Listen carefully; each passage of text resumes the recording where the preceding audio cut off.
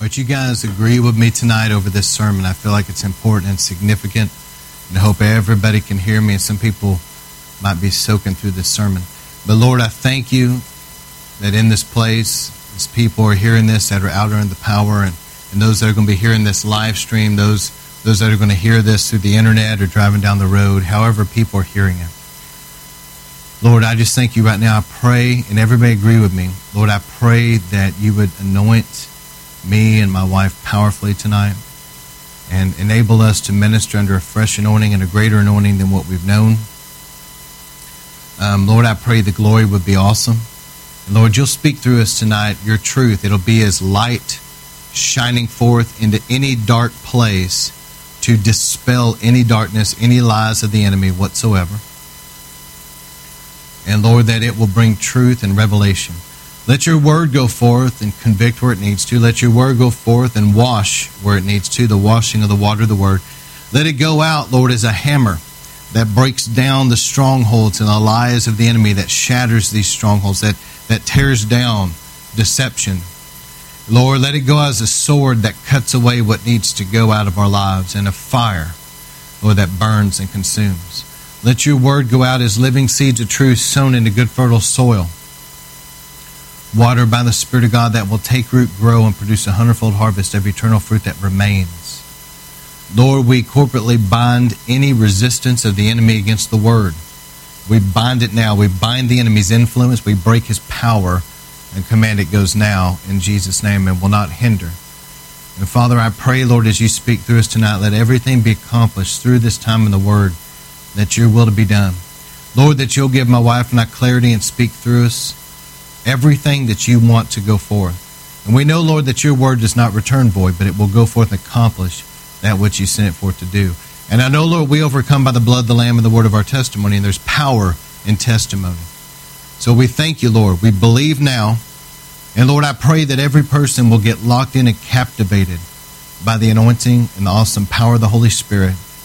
That as people hear this, there be a grace where the Holy Spirit anoints our eyes to see and ears to hear, and captivates us and locks us in to where we're able to give the Lord our focus and get everything out of this, that it's God's will to be done. And there won't be any distractions. In Jesus' name we pray. Amen. All right, so what I'm going to do, I'm going to share just for a moment here, but let me read a couple scriptures. This is one of the saddest scriptures in the Bible, I think. It's Philippians 2:21. And it says this: all seek their own interest, not those of Jesus Christ. Think about that. To me, this is probably one of the saddest scriptures in the Bible. Let me say it again. It's in the Bible, so it has to be true. It says, all seek their own interest, not those of Jesus Christ. Isn't that sad? In other words, people look out for number one. That's what the Bible's saying. And to me, that's really sad. I'm going to deal with deception and mixture tonight after my wife gives her testimony, but I'm going to talk about the death of me, the death of self. There's a deception and a mixture that has to do with the flesh that I'm going to be dealing with. But anyway, Matthew 16:24, it says, then Jesus said to his disciples, if anyone wishes to come after me, he must deny himself, take up his cross and follow me. He must deny himself and take up his cross and follow me. The denial of self, the taking up the cross, is a death to self, and follow the Lord. And it was perfect that Brother Zach taught on the life of Francis Asbury, because last week that was the perfect timing for this. And that was not planned. This just all happened. It was the Holy Spirit. But his life was so sacrificial that he was willing to totally lay down his life for like 40 years and just ride on horseback to place where he talked to just handfuls of people. But he changed an entire nation because of his faithfulness. And he was willing to die to self. He did nothing for reputation or for money or for fame or anything like that. He just did it out of his love and devotion to the Lord. Philippians 3:7 says this. Now this is a powerful scripture. Whatever things were gain to me, the Apostle Paul says, those things I count as loss for the sake of Christ. It's Philippians 3:7. whatever things were gained to me, those things I count as loss for the sake of Christ. More than that, I count all things to be lost in view of the surpassing value of knowing Christ my Lord, for whom I have suffered the loss of all things, and count them as rubbish, so that I may gain Christ, and may be found in him, not having a righteousness of my own derived from the law, but that is through faith in Christ, the righteousness which comes from God on the basis of faith. That I may, this is Philippians 3:10, this is so powerful, that I may know him. That was Paul's heart cry. That I may know the Lord, that I may know him, the power of his resurrection, and the fellowship of his sufferings, being conformed to his death, in order that I might attain the resurrection of the dead. So let me just hit some bullet points here. That I may know him, the power of his resurrection, the fellowship of his sufferings. Paul actually wanted to share in Christ's sufferings. Number 4, conform to his death in order to obtain the resurrection of the dead. Those are 5 things. Let me say it one more time before my wife comes here in a moment. That I may know him. That's the main thing. Know the power of his resurrection, the fellowship of his sufferings, conformed to his death. Paul wanted to be conformed to Christ's death and obtain the resurrection of the dead. You cannot have the resurrection without there being a death. People want resurrection power, but they're not willing to die to self. And this sermon tonight, I believe, will be really convicting. If my wife can go ahead and come up here tonight, she's going to give her testimony to you guys. It's going to be really powerful. And I want her to take her liberty. Find a place where you guys can get really focused and hear from the Lord, okay? But Lord, I thank you for just speaking through her in power. In Jesus' name. We thank you for it. And the thing about her testimony is that the being willing to lose everything for Christ. You know, she had to be forsaken from her family. She had to go through a process of losing everything and starting over. But it's worth it in order to gain Christ. You understand? All right, let's go ahead and take your liberty tonight.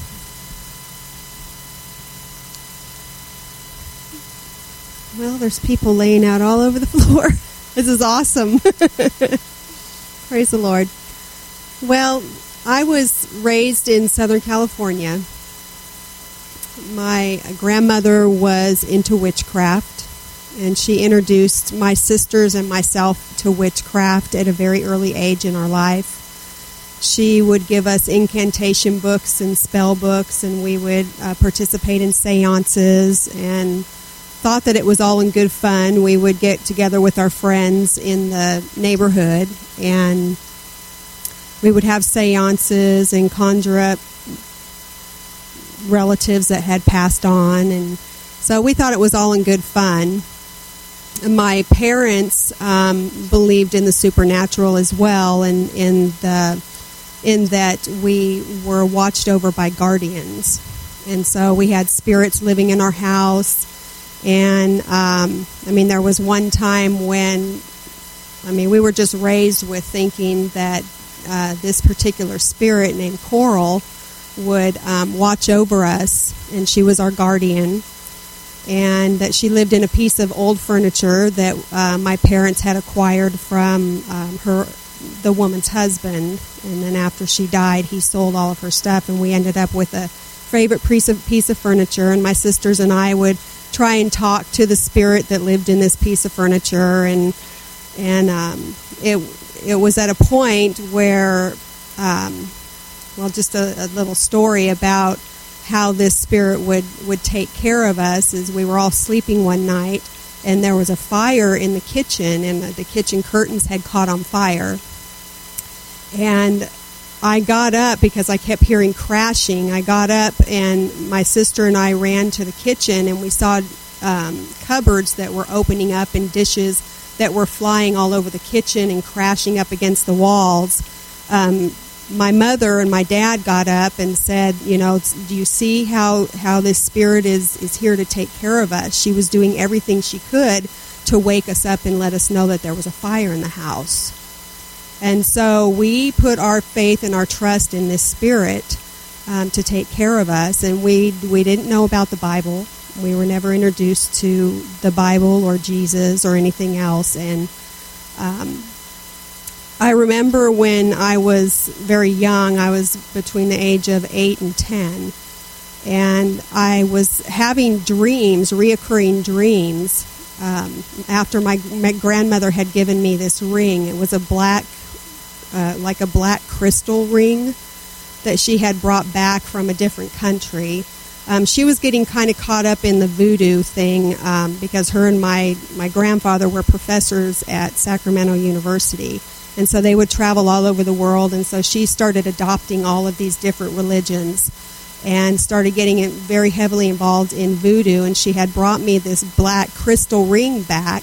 And she gave it to me and gave my sisters each of us something from this country. And when I remember after I put the ring on, I'd slept with it on. I kept it on all the time because that was sacred to me. My grandmother gave it to me. And so shortly after she gave me this ring, I started having dreams at night that turned into nightmares.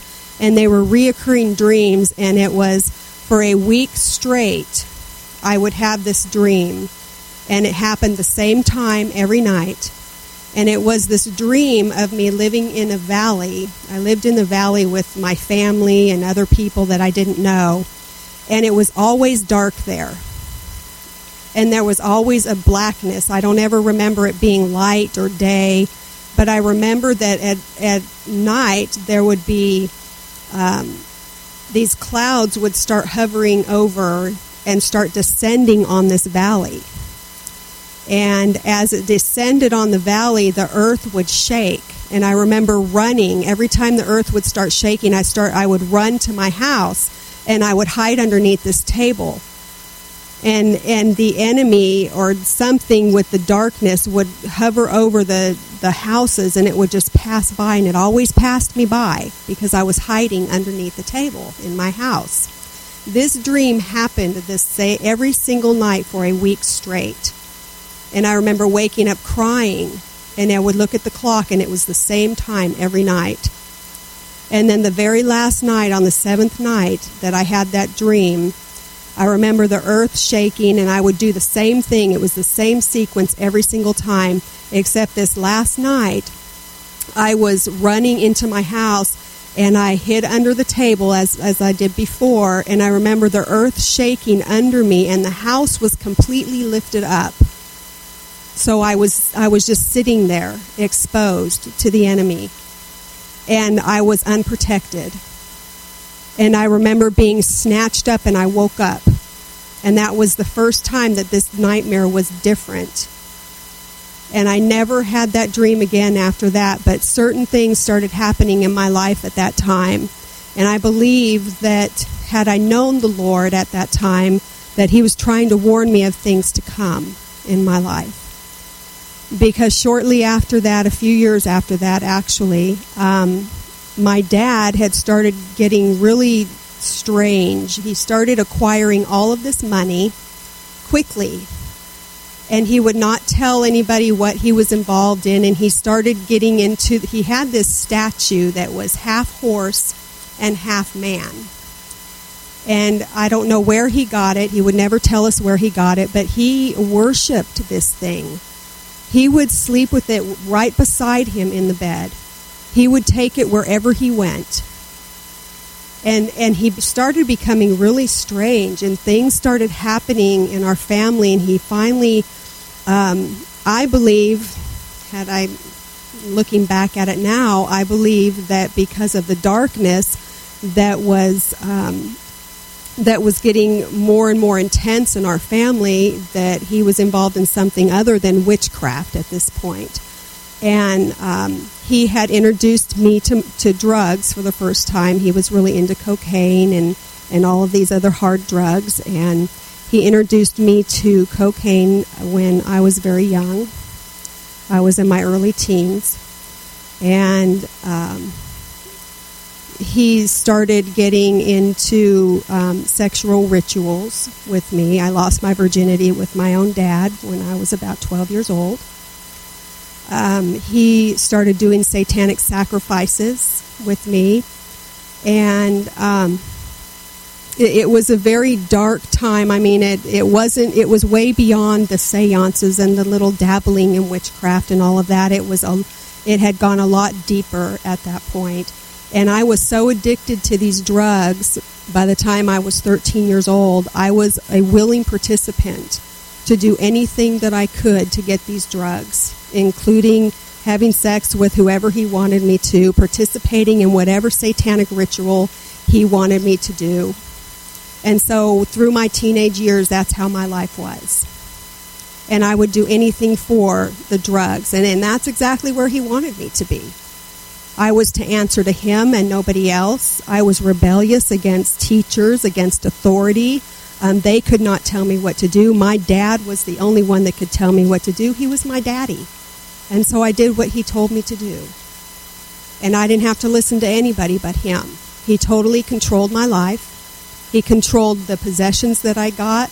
He controlled every decision that I made in my life. And when I was about 17 years old, I decided I wanted out of that, and I didn't quite know how to do that. The only way that I knew was to run away from home. I had run away from home several times and always came back home because I was scared.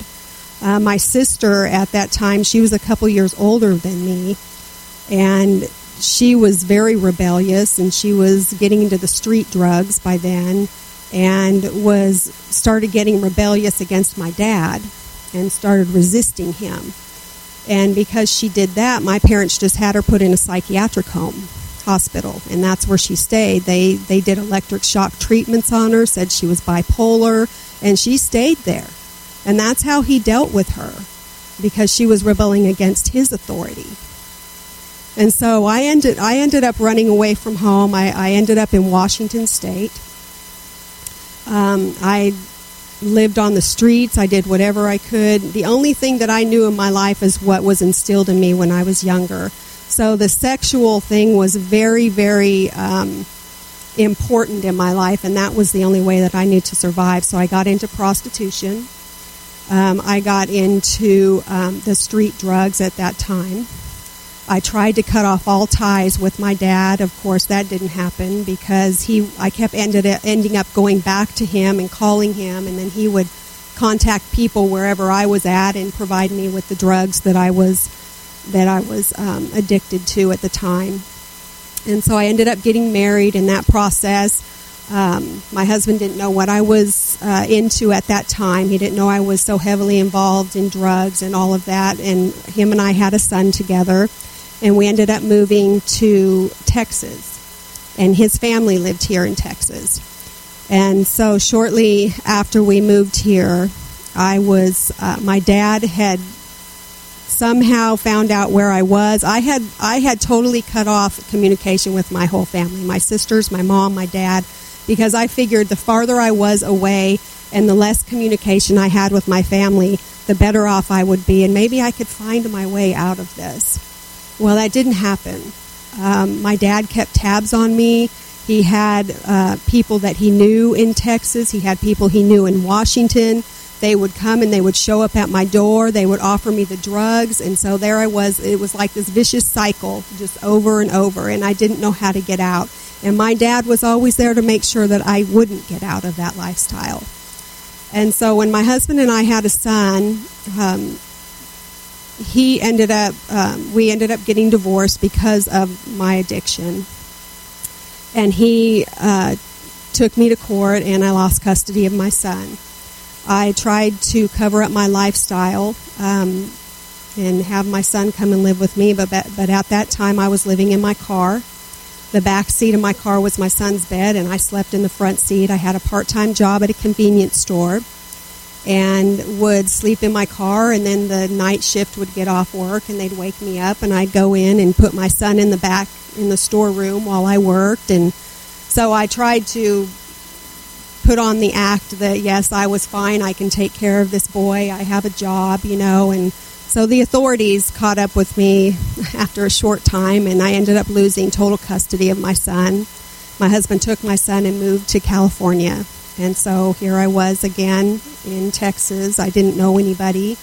I resorted back to prostitution and doing the only thing I really knew to survive at that time, and of course called my dad, and he got back into the picture, and that vicious cycle just continued on, and ended up meeting someone else and married him. Him and I had our daughter, and we moved back to Washington State, actually, because by then I was talking to my sisters then, and my sister had just recently got out of the psychiatric hospital, and I knew that she needed my help, and so we moved back there. And shortly after we moved there, my second husband and I got divorced, and I kept custody of Brianna this time because I moved in with my sister, so I had a place to live and a way to take care of her. I had a job, and well, when my sister and I moved in with each other, it was the spiritual darkness in our lives had gotten so much deeper and on a level that I wasn't familiar with.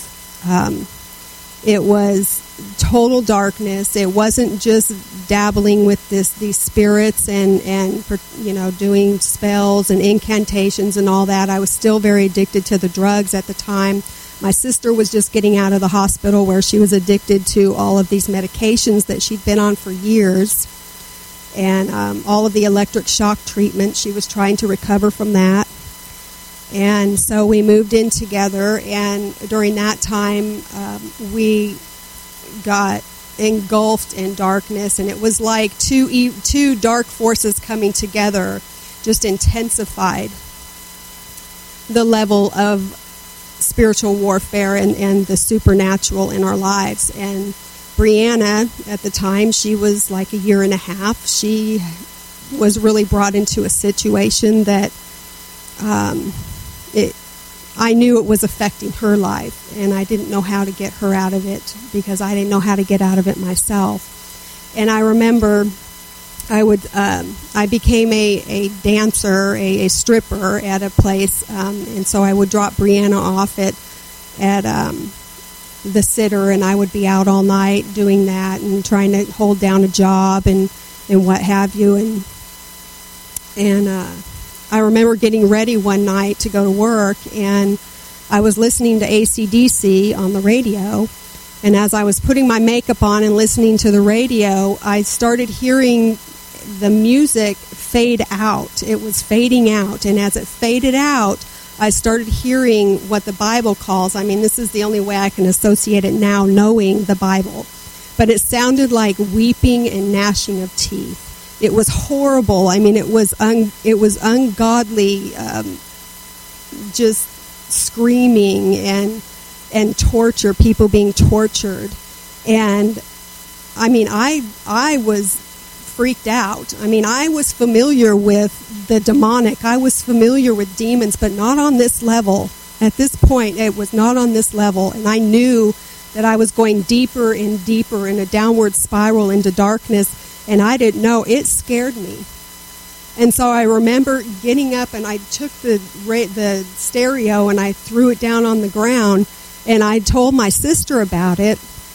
And she just like, oh, you're crazy. You were just high at that time. You were just high. It just seemed like that's what it sounded like. And so at that point, when Brianna was little, I had gotten, the day before that, I had bought this little tape recorder because I wanted to tape Brianna's talking and her first words and all of that, and I wanted to keep that. And so I was taping her talking and babbling, and she hasn't stopped since. No, I'm kidding. But anyway, and I remember after I recorded that, I took the tape out, and then I wanted to play it for my sister.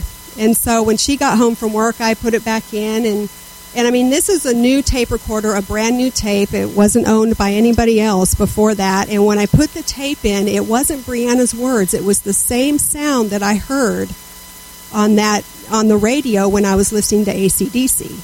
It was the demonic torture of people and babies crying and people weeping, and just, it was horrible. It was a demonic sound is what it was. And my sister took it and she said, "You get that out of my house."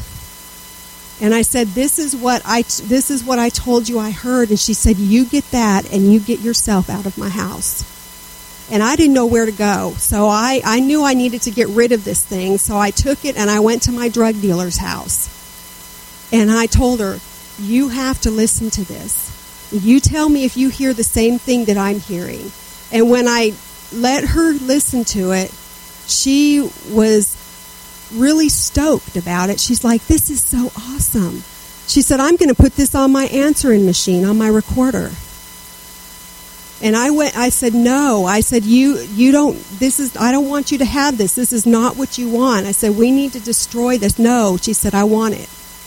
And so I went into the restroom before I was leaving, and she had put that into her recorder. And when I came out, this woman was laying on the floor, and her eyes were rolling back in her head. There was blood coming out of her mouth, and she was making those same sounds that recording was saying. And this was coming out of her mouth. And it was the same exact noise that tape was making. And I took that tape out of her recorder, and I went back home, and I took a hammer, and I destroyed it. And I realized, even not knowing how this could spread, I knew that this was something demonic and that I could not pass it on to other people. And so I destroyed it. And I remember laying in bed that night, and as I laid in bed, I was hopeless. I mean, I didn't know what to do. I had done everything in my power to escape this life. And as I lay there, I remember that I saw this black figure come to the end of my bed. He walked in my room and came to the end of my bed and kind of bumped my bed.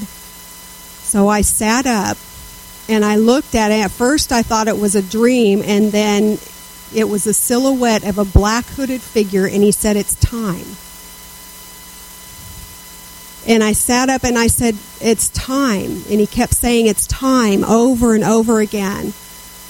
And I said, "It's time for what?" And he said, "It's time now to start teaching your daughter the same thing that your grandmother passed on to you." And I knew at that moment that I was in something I didn't know how to get out of, and it was a generational thing that was supposed to be that was passed on from my grandmother, and who was passed on to her from whoever, and then it was passed on to me and my sisters, and we were supposed to pass it on to our children, and this was supposed to continue. If the enemy would have his way, this would continue from generation to generation. And I knew at that moment that there was nothing. I was completely out of control of this situation. And the very next day, I thought, this is the only way out. I'm going to take my life. I'm just going to kill myself. Brianna would be better off in a foster home. She'd be better off with a family who could take care of her and possibly protect her, because I couldn't even protect myself at this point. I was helpless and I was hopeless. And so I went and I took her to the sitter. I put a little note in her backpack to tell the sitter what was going on and that I was not going to be there to pick her up.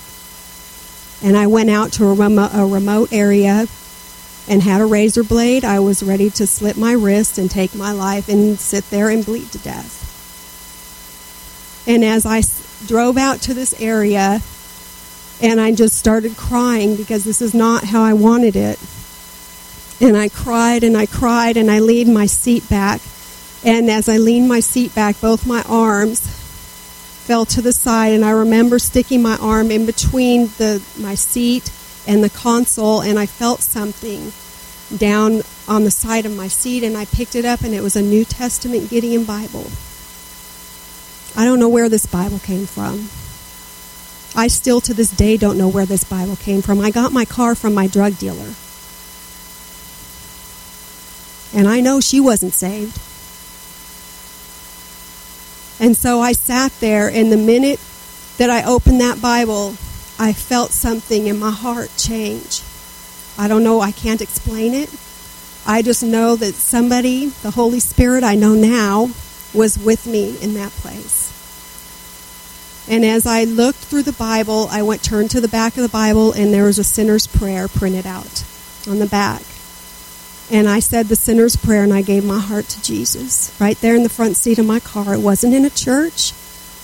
It wasn't around Christians. I didn't even know Christians. But God knew exactly where I was. He knew where I was, and He knew what I needed. And so I gave my life to Jesus right there. And I went back and I picked up my daughter, and luckily the sitter hadn't even opened her backpack, so she didn't know anything that was going on. But I picked up my daughter, and that night I laid Brianna down to go to sleep and was sitting out in the living room. And I didn't know what to do. I didn't know to go to church. I didn't know to be around Christians. That's all I knew was that sinner's prayer. And I kept saying it over and over and over. God, I'm a sinner. Please forgive me. Please come into my heart. That's the only thing I knew. And that's the only thing that brought me peace at that moment. And so I kept saying it over and over. And as I was sitting there watching TV, I heard Brianna screaming. And I got up and I ran into her room. And I flipped the light on, and her ceiling fan was spinning so fast in the ceiling that I thought it was literally going to drop down. Her toys were flying across the room, and she was standing up in her crib screaming, "Mommy, they're biting me.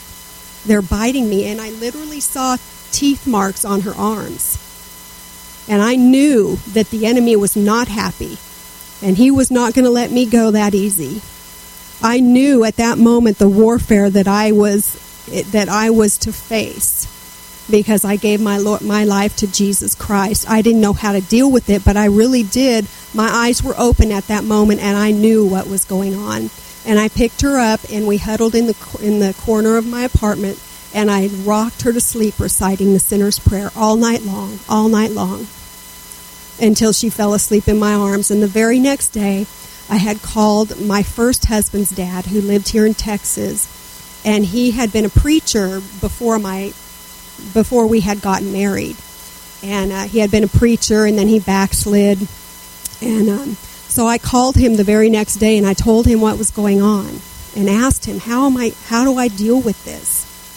And he said, "Sandy," he said, "I had no idea what you were involved in. I knew that you would stay far from me, and you didn't really get close to anybody when you were here and married to my son." He said, "But I want to tell you that I've come back to the Lord, and I've started a church in my home here in Texas.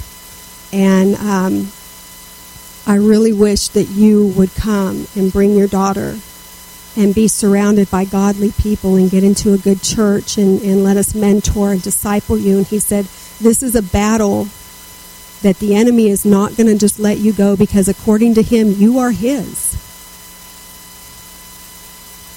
And your parents, your dad or whoever it was, gave you to Satan when you were little. And you can't fight this battle on your own." He said, "I can pray for you, and the Holy Spirit will be with you, and God will keep you, but I wish you would come here." And so he paid for my daughter and I to go and live with him and his wife in their home. And I slept in church, because that's where they had their church. I was sleeping in the glory day after day after day, and that's where God wanted me. And the only thing that I brought with me, I had this little bitty suitcase, and I had Brianna's, a few clothes of hers, a couple pairs of shoes, one toy, and that's all I could take with me. And I left the next day. I left my car in Washington. I left all my possessions. I left everything. I didn't look back. I took up my cross. I had Jesus in my heart, and he's the only thing that I needed. I never went back. I don't know what happened to it. I don't care. I didn't care, and I don't care now. And God has brought me leaps and bounds, and I ended up marrying a man that was a Christian. I mean, he was the first man that I met that was a Christian shortly after I moved to Texas. And we were married for 12 years. And he had open doors, I found out, after 12 years of marriage and raising Brianna and her brother. I found out after 12 years of marriage that he had open doors in his life to the enemy, and he had an issue with molesting little girls. After 12 years, and I thought I was safe. I thought that I was safe because he was a Christian man. He was a children's pastor. For 12 years, he pastored children. And you know, I knew at that moment that even though I was saved and that God loved me, and by his grace I was delivered from that lifestyle, I realized that there were doors still in my life that needed to be dealt with. And there were obviously doors in his life that needed to be dealt with. And I was totally crushed to find out that my Christian husband would fall into that trap. So we picked up the pieces and moved on, and God brought a healing to our life once again. He's healed us. He's redefined us. And he's brought an awesome, godly man in my life that leads me every single day in the ways of the Lord. And I pray the same thing for my daughter. And you know what? One thing that I can say through all of this is the devil has nothing on me now. He has nothing on me. And I'll tell you what, when I gave my life to Jesus Christ, that generational chain and that bondage that the enemy planned for my life and then brought another man in to start that same cycle with my daughter has been broke.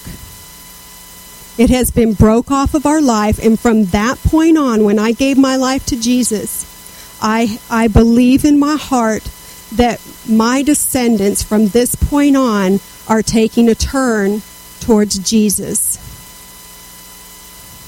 They no longer have to fall into that vicious cycle. They no longer have to live in bondage and be raised in the way that I was. Brianna is the first person in our whole family, as far as our children, that has been raised in church and is living for the Lord with all of her heart. She doesn't know the demonic that I lived in. She doesn't know everything that my family has lived in. That she hasn't had to live through that because I chose to pick up my cross, to lose my life, to lose everything that this world and the enemy can offer me, so that her life could be different. And yeah, it's been hard. And yes, we still do go through battles, and sometimes the enemy just tries one more punch, but you know what? We're strong enough now that we hit him back. We hit him back with everything that we have. And we are victorious. And we don't have to live in that bondage and live through that vicious cycle anymore. In Jesus' name, thank you. Amen.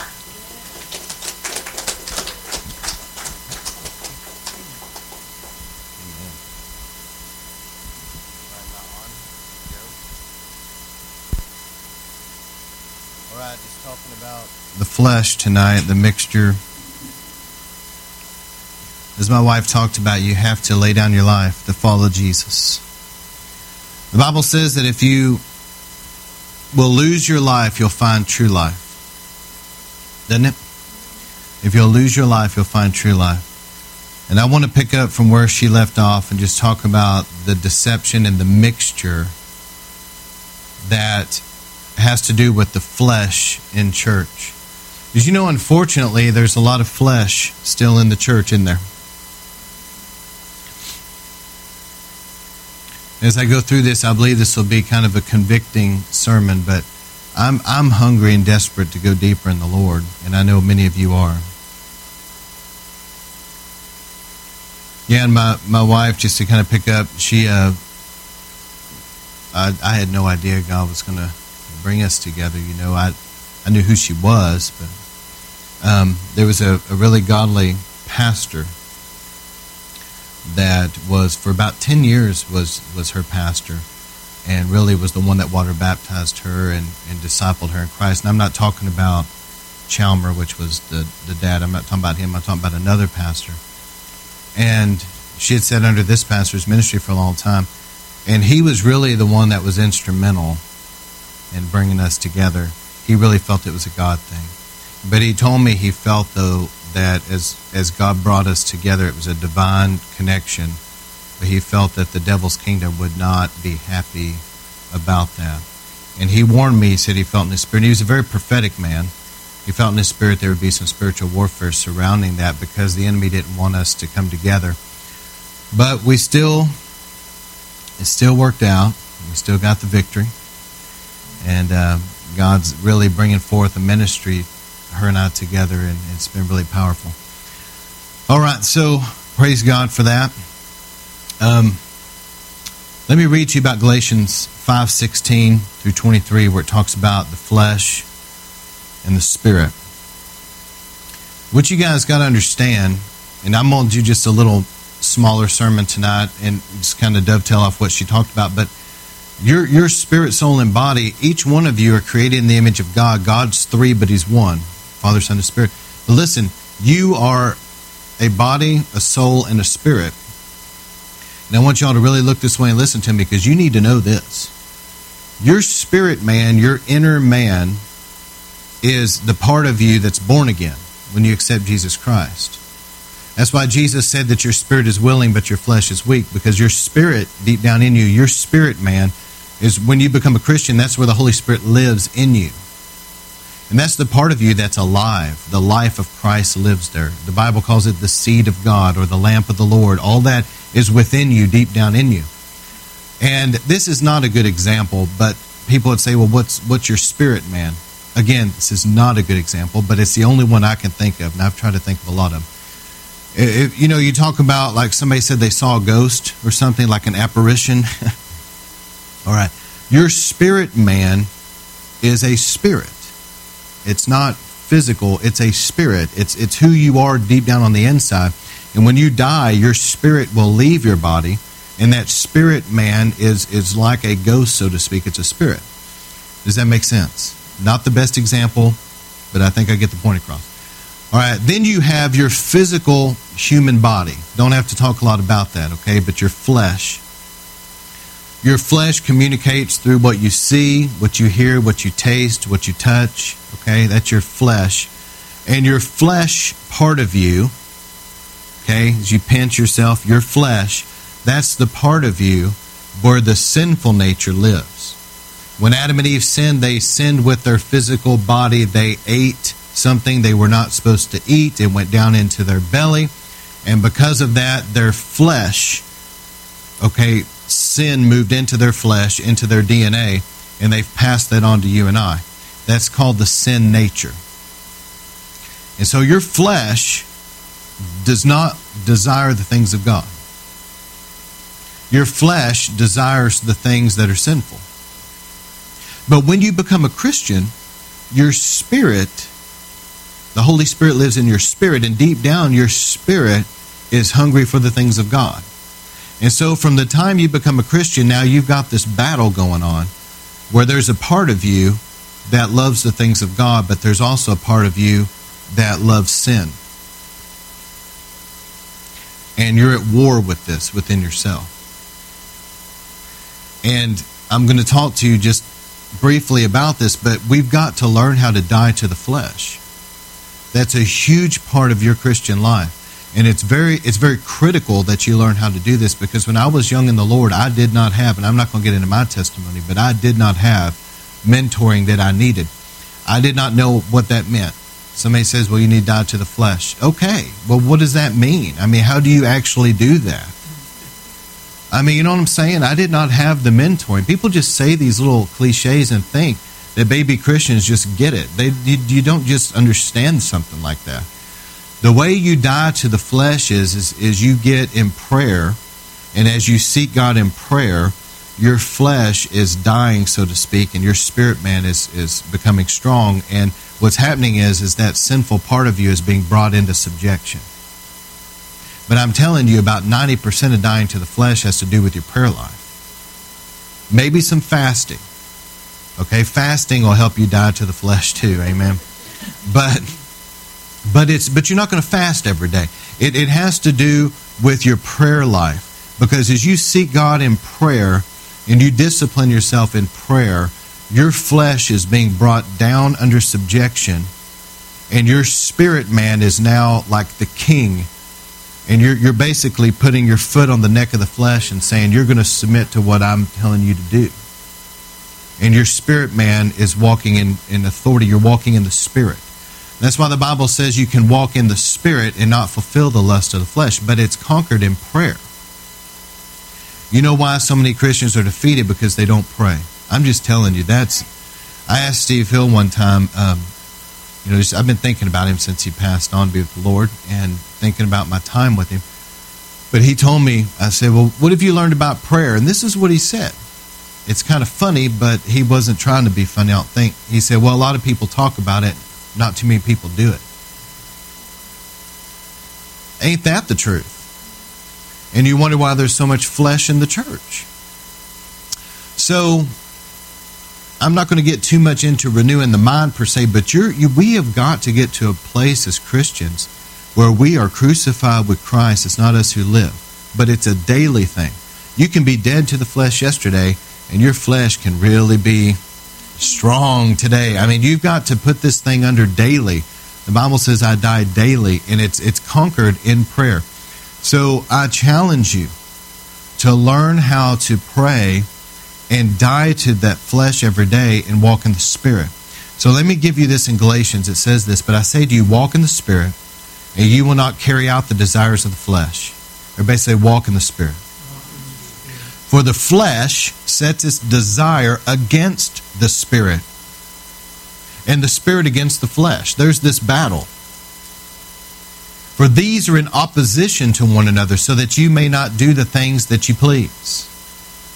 But if you are led by the Spirit, you are not under the law. Now the deeds of the flesh are evident. Listen to this. Immorality. That's sexual. That's like looking with lust. Immorality. Impurity. Sensuality. Idolatry. Isn't it interesting that idolatry is flesh? Because your flesh tries to make idols out of everything.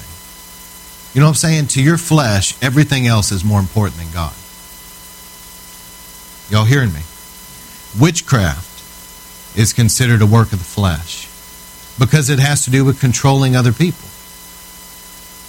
Enmity. Enmity means hatred. Strife, jealousy, outburst of anger, disputes, dissensions. I've been in church for a while. How many of you guys have been in church very long? How many of you guys have seen in church? Let's go through it. Strife, jealousy, outburst of anger, disputes, dissensions, factions, envying. And there's unfortunately drunkenness in some churches too. Carousing. Listen, the Bible says, listen to this, verse 21. Those who practice such things will not inherit the kingdom of God. That should put the fear of God in people. Did y'all hear me? Those that live that type of life will not inherit the kingdom of God. You would think that would put the fear of God. But the way that Satan has deceived people is by this hyper grace message, which tells people you're fine just like you are. And then people think that they are, but they're not. Did you know I met this guy that this happened to? This is a story that's kind of famous and has circulated over the years, you know. But I met the guy that had this experience, and I sat down to talk to him myself. He said that he grew up in a preacher's home and was a heathen. Man, he backslid, was away from God. And he said that he came to Jesus later on in life and really gave his life to the Lord. It was real sincere, and he wanted to repent and change. And he knew that God had called him into the ministry, so he was really going to give his life to the ministry. and he was praying. I believe he was fasting, if I remember right. And he was really seeking God about his ministry, about his calling. And he said that he had an open vision that scared him half to death. And he said that he was praying, and he said it opened up underneath him, and he saw hell. And some of you may have heard this story because this has been told a lot. But anyway, he said he saw hell, and in hell there was these pits of fire everywhere, and people, there was like these dugout pits, and it was just totally on fire, and there were people in each pit burning alive, but they wouldn't die, and they were screaming, they were in a lot of pain. There was this one guy that he said he had never seen that much hate and anger on somebody's face in his life, and this guy was going from pit to pit, and he would reach down in there and grab the person in the pit and turn them so that he could see their face, throw them back in there, and he was going from pit to pit. And he's watching this thing, and it's scaring him half to death. And he asked the Lord, he said, Lord, what is going on? And the Lord told him, said, that man is looking for the preacher that told him that he could live in sin and still go to heaven. And then the Lord told him, he said, you do not be that preacher.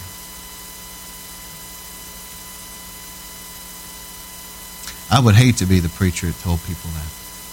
Because you're going to stand before Jesus one day. Don't you dare tell people that it's okay to just live in sin, you're fine like you are. No, that is an affront to the cross. Why did Jesus die in the first place? What, for preachers to go around telling people it's okay to live in sin? The reason Jesus came was so that people could be forgiven and turn from their sin and quit living in sin. He came to resolve the issue of sin.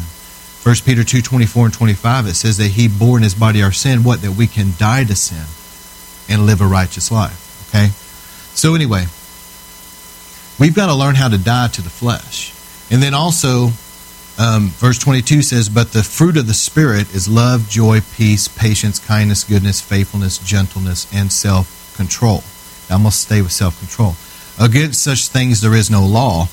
Now, those that belong to Jesus Christ have crucified the flesh with all of its passions and all of its desires. How many of you guys can say in your life that your flesh has had some passions and some desires that were just not right with God? All right. That's everybody, friend. But listen, whenever we get saved, the Holy Spirit lives in us, and he empowers us and helps us to die to the old man and the old flesh and live a pure life. I know you guys want revival, and I really believe that you do. And that's why I'm preaching like this. Because we have got to die to the flesh and not let it creep into the church. I'm concerned with how much flesh I see in the church. It grieves me. Let me give you some examples of flesh in the church. People that think worship time is entertainment time. I didn't realize how bad it was till I got on a worship team. But man, you're out there watching sometimes people that are just sitting there just staring at you. And I'm sitting there thinking they can't even worship God for 5 minutes. That's the flesh. Their flesh don't want to worship God.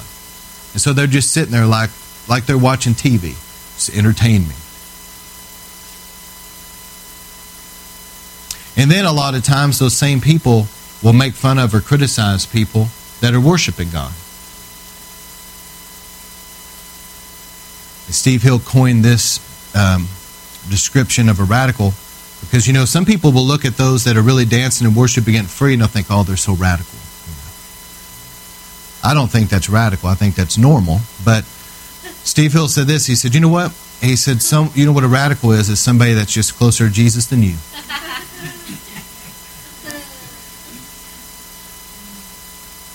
But I'm grieved at the flesh of people thinking church is entertainment. It's just entertain me. Give me, what I want. That's flesh. We should be coming in here to really worship the King of Kings and just give him our all. Seriously. The flesh. The selfishness of actually thinking church is about me. You know how many people out there across the board, I'm telling you, all across this nation that think church is just about me. It's just about what I can get out of it. It's me. That's the flesh. Church is not about you and it's not about me. It's about him. Amen? And I know doing the church plant, you see a lot of things that maybe people that don't do church plants don't see. And I mean, you guys are great, but I've seen a lot of people over the years that when there's any type of sacrifice involved, they run the other way. They do not want to roll up their sleeves and do anything for Jesus at all. They only want what they can get out of it. They don't want to give anything.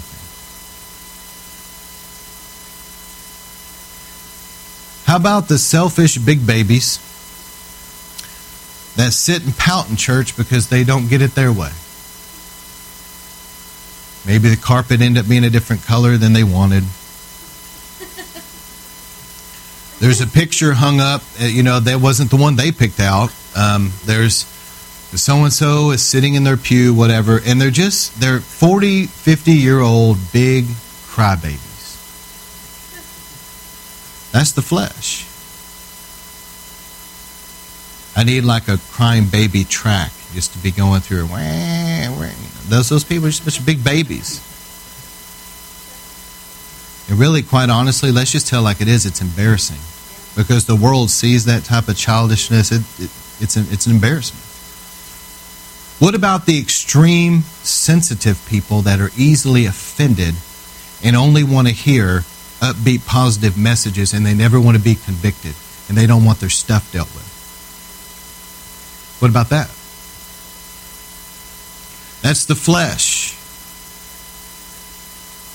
You know what that thing is whenever you get up to go pray and you really just don't feel like it? You know what that is? That's your flesh.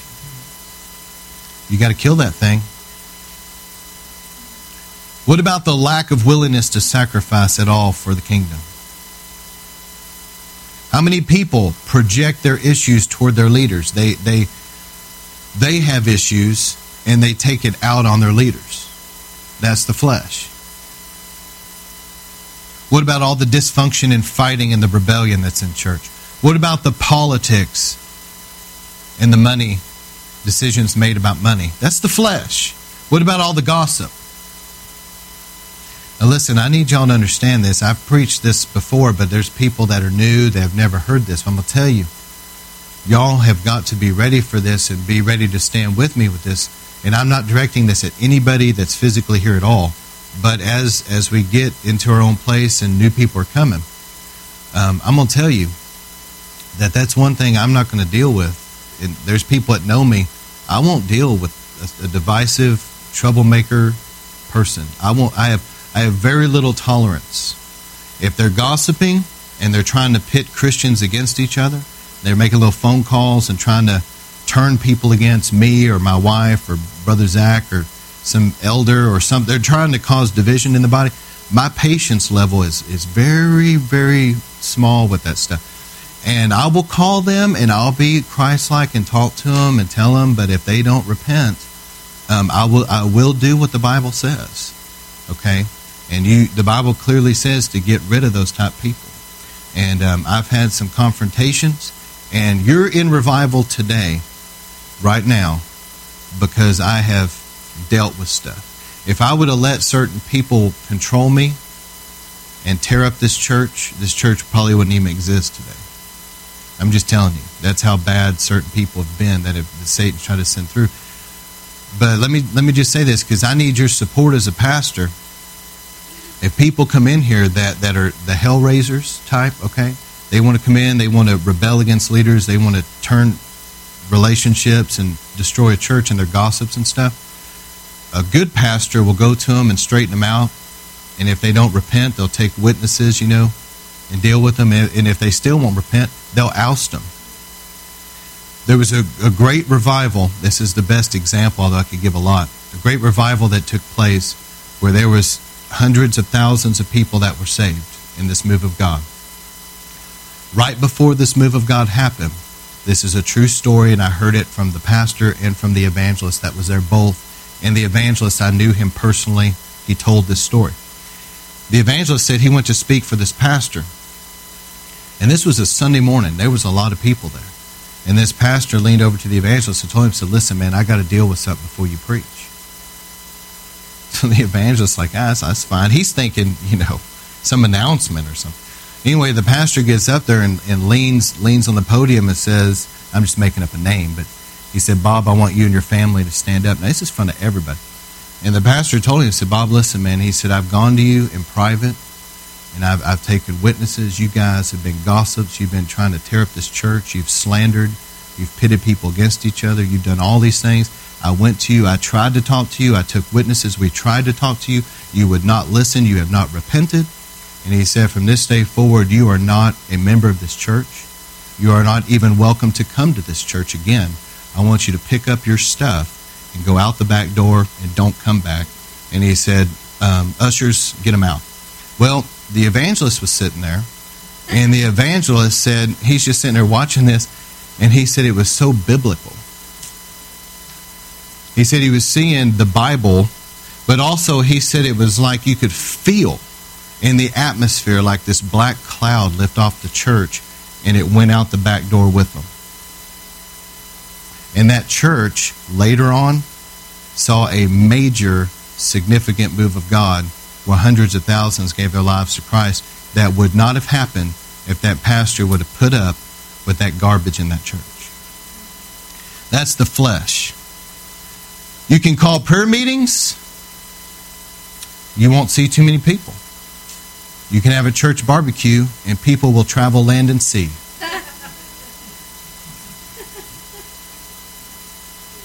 People hoard wealth because they don't want to give into the kingdom. Listen, this is just dealing with the flesh. I'm just being serious. Let me tell you what the Spirit, those that are walking in the Spirit will say, you know what? It's not about me. I'm just here to worship the King. I'm here to serve the King. If that means I set up a chair, that means I catch, that means I scrub a toilet, if that means I witness to somebody, if that means I play an instrument, if that means I help with the sound booth, I'm here because I love Jesus and I just want to serve where He wants me to serve. It's not about me. It's about Him. That's the Spirit. Now when you get the flesh sits back and goes, this is all about me. Everybody should be looking at me and patting me on the back and praising my greatness.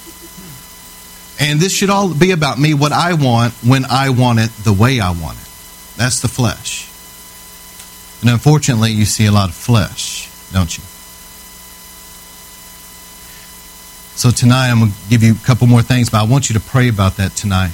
I really feel in my heart that we're on the cusp of something, man, in the Spirit. I can just feel it. And I don't know about you, but I want everything Jesus has for me. And that means that I've got to die completely down. And that there's none of me left. I pray that happen, Lord. There's none of me. Just totally dead to self. And Jesus, you live your life. But that means that we got to humble ourselves down to the ground and let Him burn out of us everything that needs to go. Let Him burn it all out. All that selfishness, all that pride, all that rebellion, anything and everything that's not His kingdom, let Him clean us up so that He can really use us. Because you can't have resurrected power if you're full of the flesh. Resurrection power comes when you're dead to the flesh. You die first, then resurrection power starts flowing. And I remember David Hogan, my goodness, when he prayed for me. But I'm going to tell you, you know why David's walking in authority and power? Because he died a long time ago. You know why Catherine Kuhlman walked into what she did? Because Catherine Kuhlman said this. She said, I can take you to the street. I can take you to the street sign. I can take you there right now in my car, drive you there, and I can show you where Catherine Kuhlman died. She said, I died that day. I gave my life to Christ fully. I died there, and I surrendered everything to Him. That's why she walked in the power that she did. Is this making sense to anybody? That all of a sudden my dreams, my ambitions, what I want, me, it's all laid down on the altar and say, Lord, none of me. What do you want with my life? What do you want to do with me? How can I be crucified with Christ that you can live your life through me? So I want us here in a moment, I want us to pray about these things. Because for us to really go into everything Jesus has for us, this message flies in the face of some of the stuff going on in the body of Christ right now. Because it's in the body of Christ, a lot of the sermons now actually feed the flesh. And they're empowering the flesh. They're actually doing the opposite of what you're supposed to be doing. I grew up around where you went down in the altar and you got right, man. Amen? What happened to that? where sermons were preached and people in a good way, because the Holy Spirit loves us and He sees that none of us are perfect, and He convicts us, and He wants us to be more like Jesus. And so the preaching of the Word goes out, and the Holy Spirit's convicting people, and there's tears, and they feel the grief of the Holy Ghost, and they feel the godly sorrow come on them, and then they want to go down and they want to deal with it. They want to get right with God. What happened to that? It was said about Charles Finney when he would preach, there was such conviction and such power. He would get alone with God, and he'd come out in such power that one writer described it like this. He said it was like you had a whole bunch of eggs, and you took a bowling ball and just threw it through the eggs. They said his words had so much power that you could feel those words just explode in you, and the conviction that came with them. People in Finney's meetings would fall on the ground in a fetal position and not be able to move. Why? It wasn't because they're being blessed. These were heathen. They felt so convicted by the Holy Ghost, they were laying on the ground in a fetal position just groaning. And somebody had to come pick them up and drag them down to the altar. And then Finney would lead them all to Jesus. That's how convicting, anyway. That God do it again, Lord, do it again. Let that type of conviction come where people are gripped with the fear of God and it's real. I'm going to move real quick through Chrislam because I think you guys have more sense than this.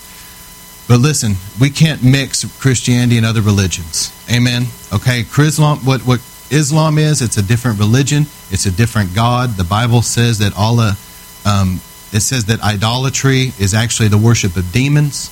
So when somebody's worshiping Allah, the Bible says they're worshiping a demon. Okay, this is not the God of the Bible. So don't allow any type of a mixture. What Allah is, Allah was the moon god that was in Mecca. There was a bunch of different idols there. He was the little moon god. Well, Muhammad had some angel of light appear to him in a cave and tell him that Allah was the one true God and give him the Quran. So he comes out of there and kicks over the other idols, and he's demanding now that everybody worship Allah, and if they don't, him and his little army would kill you. That's what Islam is. That's how it started. So anyway, don't start mixing other religions. There's a lot of deception in these last days, and we cannot try to blend Christianity. And I'm concerned because of the flesh. People are thinking, man, if we can just make Christianity appealing to people. That's not birthing true converts. The Holy Spirit has to convict people, and they've got to come to a realization that they're a sinner that needs a Savior. Not that Christianity is somehow made into an image of what's going to appeal to their flesh. And this is the last thing, is the lack of true biblical discernment. Please give me your best here. We have got to have real discernment. Okay? You know what people look at because it's the flesh? They look at things like this. They'll look at something and they'll say, well, the numbers are there, and there's so many people involved, surely everything's fine. You see what I'm saying? They'll go to an event. They'll go to a location, whether it's a church ministry, an event, crusade, whatever it is. I'm not picking on anything. But they'll go, and because there's so many people involved, they'll think, well, there's so many people, so everything must be fine. That's not true discernment. Because it could very well be fine, but it could also not be. You can't base it on that. That's not true discernment. And the Bible specifically says not to follow a crowd to do evil. So if a crowd is involved in something that's not right, you're not supposed to be just blindly following the crowd. I saw this picture when Hitler was coming to power, and everybody there in the crowd was mesmerized by Hitler, and they were all doing their, and there was this one guy, this one guy was just standing there like this, and they had him circled, and they said, you be that guy. Let me tell you, just because everybody else is blindly following along something, doesn't mean that it's okay. I mean, you got to understand, in Hitler's day, going along with his agenda seemed like the right thing to do, and he was claiming to be a Christian, and there was large crowds, but was everything okay?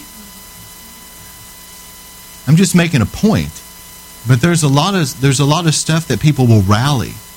You know what grieved me? And you guys take note of this. This happened, it wasn't that long ago. If one of you guys remember the year, tell me the year. but there was a Democratic convention, and God was brought up, and the whole group, there was thousands of people there at this event, and they were booing God. That's the Democrats in our nation. They were booing God. You guys remember what year this was? Because I saw it. It was the last convention, 2012 or so, something like that. Listen, man, you don't follow a crowd. If I was there, I'd have left. I'm going to tell you, man, so just because there's big numbers and things, that's not something to look at and go, well, everything must be fine. There's so many people involved. Listen, don't go with that. Jesus said, if the blind lead the blind, they'll both fall into a ditch. Hopefully you guys watch that stuff I've been posting. But people also look at what appears successful outwardly, like the size of buildings, financial status, but it doesn't mean it's okay. I know, for example, that there's certain preachers that can really get up, man, and the way they dress and talk and preach and all things, they can really get everybody all excited and all that, but it doesn't mean that everything's okay. There's good preachers that are right with God, that have a charismatic personality, and that's wonderful. I remember we talked about Whitefield, and Whitefield was that way. But just because somebody has a charismatic personality, they're handsome, they're pretty, they know how to do things, just because they carry themselves that way and it looks good on the surface, doesn't necessarily mean that everything is okay behind closed doors. Amen? People look at these things, good looks and charismatic personalities, but God says that He looks at the heart. I think all of us are going to be surprised. Remember I said this. I think all of us, including myself, are going to be surprised at the people that are not in heaven we thought were going to be, and those that are in heaven that we were like, how'd you get here? I think all of us are going to be surprised about that. You know why? Because God looks at the heart. And there's people that seem so good. They go to church, they look so good, and they know the lingo, and they know how to act, but their heart is far from God. They're not right. And they're not going to be in heaven. There's other people that are struggling, man, and they've got their issues, but their heart's right. You know, and the Lord looks at the heart. All right. People, let me give you this last one. People only want what they're used to. Anything that's different, they will assume it's wrong or evil just because it's different. Now, how goofy is that? But a lot of people do that. The denomination that they grew up in, what they're comfortable with, whether it's a race issue, whether it's something else. But they're comfortable with something. They're comfortable around a certain group of people. And all of a sudden they get around something that's different. And just because it's different than what they're used to, they think it's wrong and evil. That's not true discernment. Am I telling you the truth?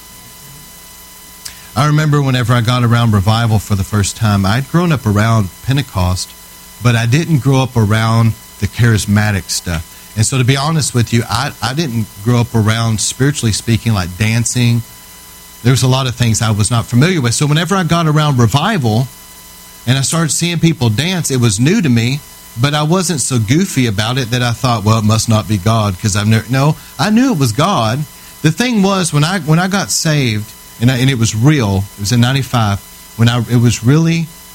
I separated myself from so much, relocated, and I was just pursuing the Lord. I wasn't pursuing trying to get politics in a denomination, shaking the right hands, playing the games to get up the corporate ladder or whatever. There were people that did that around me. I wasn't into that. I wasn't into all the things that people were into. I was just trying to find the Lord in all this, and I got touched so powerfully in revival, and I knew that He was there. But you know, some people come in and they've never been around maybe banners. They've never been around somebody falling on the ground. They've never been around laughing. That was another thing that was new to me, was the laughing. Like, what in the world? You know, all these people are laughing. It's like Brother Rodney, he's not even trying to be funny. I'm going to tell you something. The people that I grew up around, and then whenever I got into ministry, I was very young. I'm going to give my testimony another time. But the leaders that I was around, mainline denominational pastors, they were somewhat rejecting toward me, and I'm thankful for it now. Because if I had connected with them, they would have molded me into their image. And I would have, and listen, they were anti-revival. They were Pentecostal. They spoke in tongues, but they were anti-revival. They did not think what was going on through people at Rodney Howard Brown in Toronto. They did not think that was God. They didn't like what was going on in Brownsville. They thought it was a bunch of fanaticism. But thankfully, they were kind of rejecting toward me, and I didn't know why. It hurt me at the time, but I'm thankful now. I believe 100% God was protecting me, because they would have really, anyway, they would have led me astray. But here's what God did. I was pursuing the Lord. I wasn't pursuing a lot of other things, and I was seeking God in prayer. And that whole rejection thing, it got me by myself with the Lord. And you know what God did? He brought me these two elderly ladies in a church that were intercessors. Now, they knew how to pray. And they knew the Holy Spirit. They knew how to hear Him. And they knew how to pray what He was telling them to pray. And they knew how to communicate with the Lord, and they knew how to stay in touch with heaven. And even though they were in these churches that were rejecting of revival, they knew Him. They knew the Lord. And so they were the ones taking me to the revivals. And here I was on staff and stuff, but I wanted to be with them. I wanted to be in prayer. I wanted to be where God was moving. And so that was my life at the time. And I remember one of them's name was Addie, and she drove me. She's an elderly woman in her 70s, and she drove me to a Rodney Howard Brown meeting. I was like 19 years old, and I had never been anything like it in my life. Oh, you'll like it, let's go. So we drove down there, and we got there. And I mean to tell you, this was in the 90s. This was probably 96, 97 maybe. And she drove me down there, and it was in Fort Worth. It was at Calvary Cathedral. And they were in their old location. I mean to tell you, the time that our vehicle got on their property, the power of God was already hitting me, and I couldn't believe the level of the power of God that was on that place. I couldn't believe it. I went in there, and it was just like, it was so intense in that atmosphere. And Brother Rodney, bless his heart, he's not trying to be funny or nothing, man. He's trying to preach the word, just walking up there like this, preaching the word. And I mean, people are falling over, laughing hysterically, and the power of God's going everywhere. But see, I'd never been around that. I'd never been around the laughing. I'd never been around any of that, so it was new to me. But I wasn't so goofy about it that I sat back and criticized it. I knew it was God. And I knew if God's in it, I want it. It's just a different manifestation of the Holy Spirit, but I'm hungry for whatever God wants to do.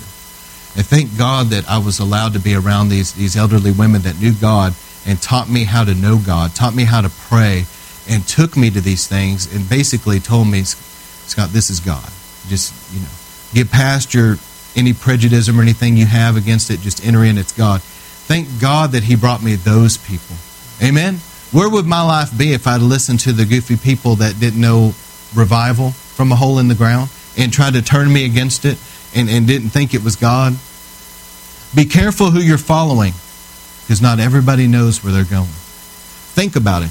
The preacher in the suit didn't know revival if it slapped him in the face. But some older lady who's an intercessor, nobody in the church that they really didn't even respect, to be honest with you, like they should have, knew God. Isn't that ironic? Think about that for a minute. Somebody that would go up there by themselves when nobody was around and would pray and pray and pray, and probably the reason why the Holy Spirit moved it all in the church, just to be honest, was probably their intercession only. And they didn't really have any honor, dignity, respect, or anything as intercessors. But yet they were the ones that knew God.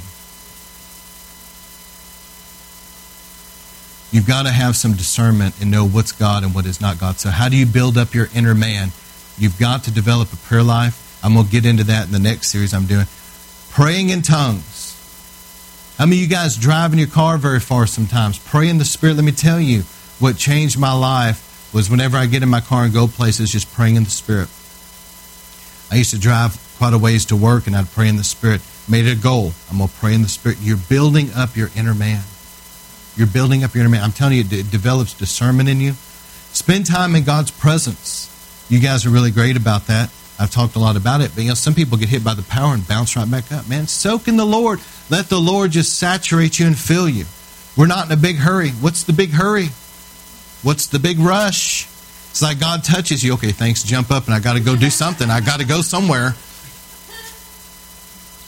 I think the American culture is developed like a little child has the attention span of a squirrel, like we joke about this. It's like people are like that. They got this short attention span. Meditating on God's Word and, of course, church attendance. But I want to encourage you, let's pray tonight and seek God. Listen, this is it. I want to pray here in a moment. So, Brother Zach, if you can get some worship ready, maybe that number 5. I want y'all to hear me.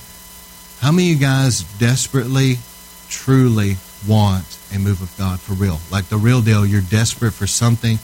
And the only way that we're going to have it, all of us, and I'm talking about me, number one, I've got to be the first one, that we've got to humble ourselves down and say, Lord, burn out of me whatever's got to go. Help me to die to this stinking flesh. I want to be dead and crucified with Christ. It's not I who live any longer, but it's Jesus living through me. We've got to get that. There's been prophecies like the Azusa Street revival saying, look, it's going to happen in 100 years. How many of you guys want to see that? I mean, the prophet said that it would happen in 100 years. It's 100 years, so it's time. If not us, then who? Now, I'm not saying it's going to happen just here because the prophet said it would happen all over.